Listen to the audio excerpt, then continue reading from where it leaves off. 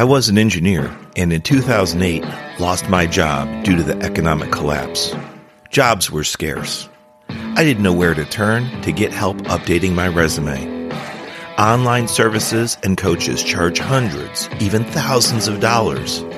I took matters into my own hands and learned how to craft interview-winning resumes.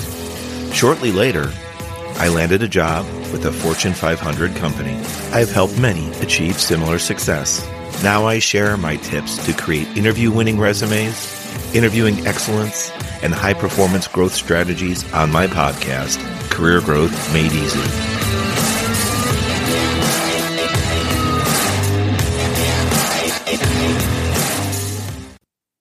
Hey there, and welcome back to the Career Growth Made Easy podcast. I'm your faithful host, Craig Ansell.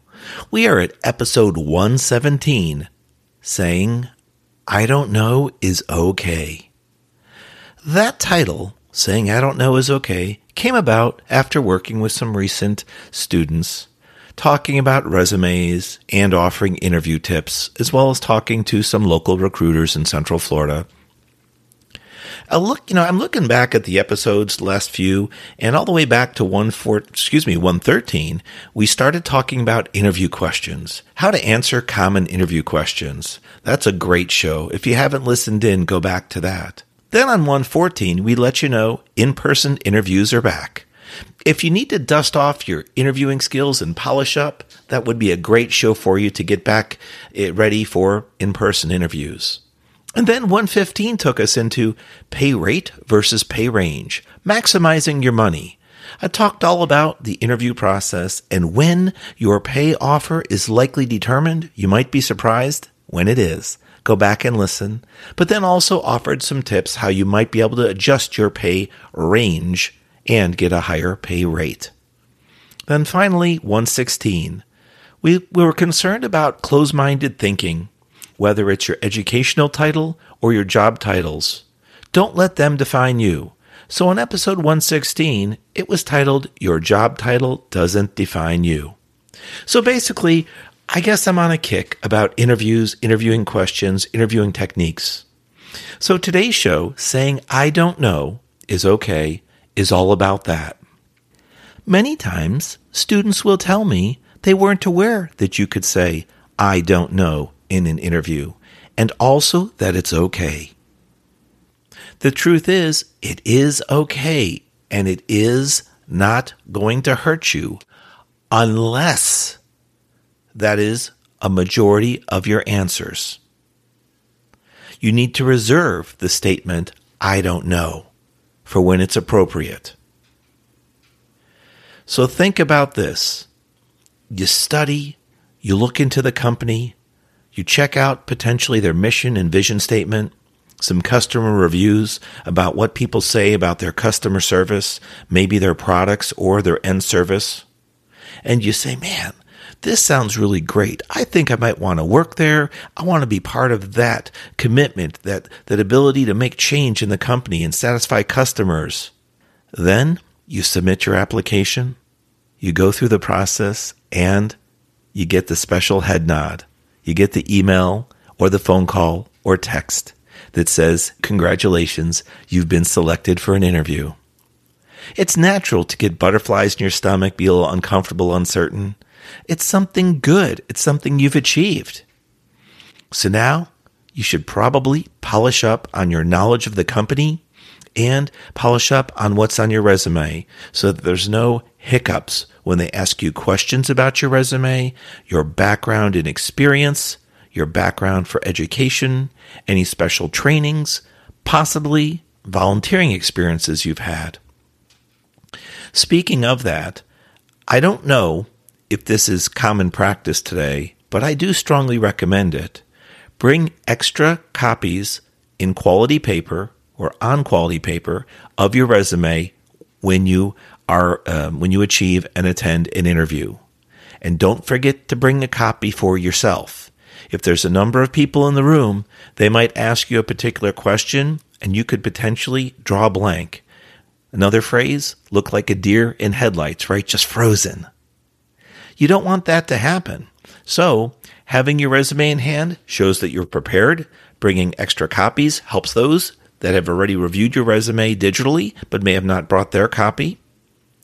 And if they do bring up a specific section, you can say, oh, I happen to have a copy here. What particular section are you referring to so that I can expand on it?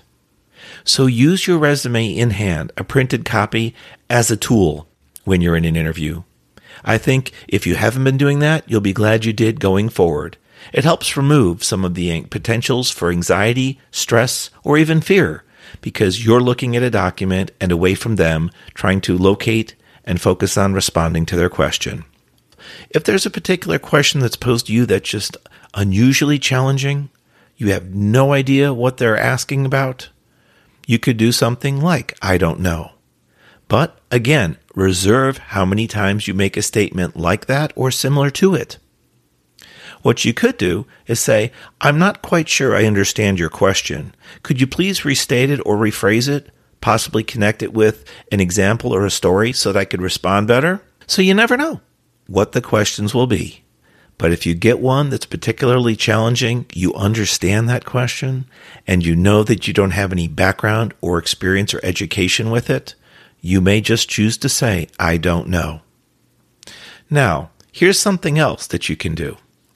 If there's a particular software skill or educational background item that you don't have strong knowledge in or experience with at all, you could simply say, no, I don't have experience with that software. No, I don't have knowledge of that subject. However, while that's a clear statement, short and concise statement, you could also say, however, if I was awarded the position, I would prepare before my first day so that there would be quick onboarding and I would get more familiar with that software, or that I would start to get educated on that topic to help ensure a smooth transition into this new role. Companies like that because guess what? It's kind of like a bonus tip, right, for today's show. They see the fact that you're envisioning yourself in the role. It should be out of confidence. It should not be out of cockiness. With humility, you can share what I just suggested and show them that you're envisioning your next steps, the goal, obtaining the job. They'll like the fact that before they even offer you the position, that you're willing to go home on your personal time and learn about their particular software for their company or a particular topic that you had limited or no education on or training on.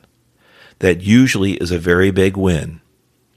I've spoken recently as well to recruiters and talent acquisition folks in Central Florida, and that's something that they don't hear frequently, but that really gets them thinking, and it's a positive for your interview.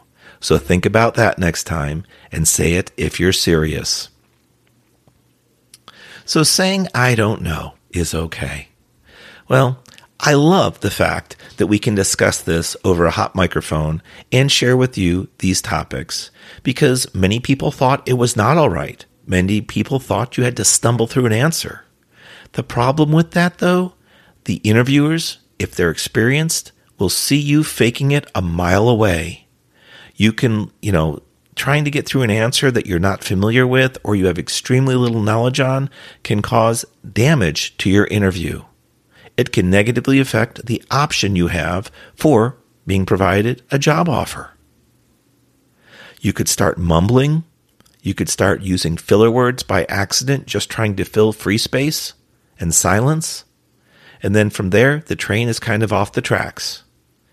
And even, by the way, if you've muttered through an answer and it wasn't that clear and you thought you made it through and you're proud of yourself, instead of saying, I don't know, or I'm not familiar with that topic or subject, here's the challenge, here's the rub.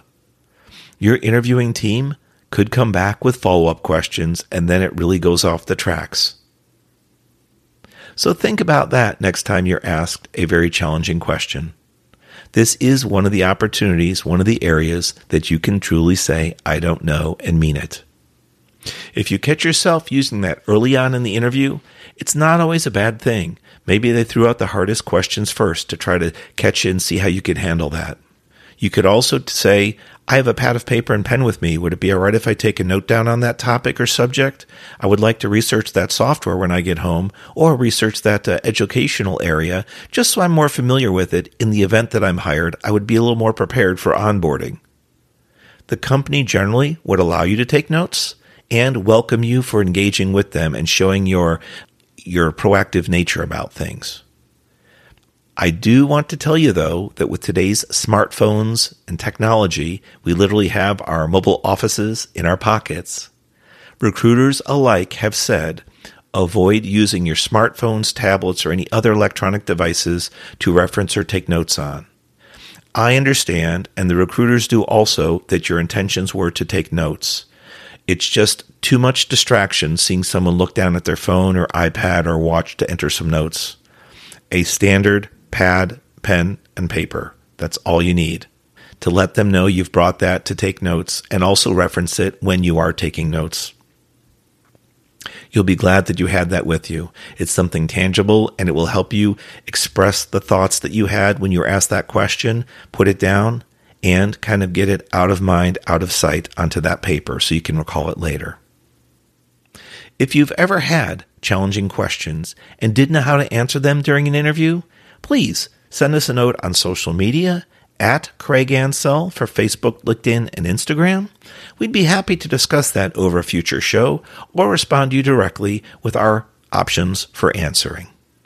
Don't forget, I've worked with a number of Central Florida and U.S. hiring companies, from hiring managers and directors to recruiters, talent acquisition, as well as human resource professionals. There are a variety of ways you can be interviewed. There are a variety of ways that your answers can be seen, but in the end, you want to display your best self. In order to do that, I'm recapping from the beginning. You need to know about the company that you're interviewing, and there's a number of reasons why. First, you need to know about them so that you can study them, research them, and be prepared to answer questions, as well as know about them and maybe bring up some topics during the interview to show you did your homework. But second, and this is a critical one, in doing your research, you're also doing research to protect you. Not only do you want to make sure that the role is right for you, you don't want to apply for a role and then find out after you've accepted the job offer and quit your other job that new role, that new company isn't everything it was cracked up to be. So interview them while they're interviewing you. Make sure they're a good fit for you. And saying it differently, make sure you're a good fit for them. In closing, limit your I don't know responses, but be willing to take notes on those questions or areas that you're unfamiliar with. It will go a long way. And if you're not sure answers to certain interview questions, episode 113 is for you. I even have some bonus content in 113 towards the end that you'll be glad that you listened to, because it gives you some great tips on how to nail an interview closing. Also, remember, in-person interviews are coming back. Your people skills, your emotional intelligence, communication skills are critical for success. You may be able to get an interview. You may even get a decent job offer in this form of pay, whether it's hourly or salary. And you might see that as success, especially if you're wanting to leave your existing company because there's, bad vibes, a negative or toxic environment. You might consider that a win, and I can see why. But what if you were still going to do that, and you simply polished up your documentation and your interviewing skills ahead of time? What if your pay rate could be on the higher side of the pay range they were going to offer? Take a look at 115, pay rate versus pay range, maximize your money. And also remember, when you interview, while you've held past positions, your titles do not define you. It's your skills, your capabilities, what values you can bring to the table, what you can do for your future employer. There's a phrase that I use when coaching, and it's called WIFM. Stands for What's in it for me, WIIFM. Not what's in it for you, what's in it for the hiring company, what's in it from their perspective. Everything that you offer, everything that you upload or submit from day one, the job application, potentially a cover letter, your resume, any follow-up information, your interview, potentially interview follow-up documentation or emails, always remember what's in it for me from the viewpoint of the hiring company. You are being a bit of a salesperson, but that's the whole goal. Sell yourself, sell your skills, sell your resources and capabilities as values to them. You'll be glad that you did, because rather than a single pay rate in your mind, there'll be a pay range, and you can work towards the higher end of that from the job offer. I appreciate your time. Thank you for staying through to the end of another episode of Career Growth Made Easy. We are closing episode 117. Saying I don't know is okay. Have a wonderful week ahead. Chat with us on social media at Craig Ansell, Facebook, LinkedIn, and Instagram, and check out our services and products on my website, craigansell.com. You'll be glad you did.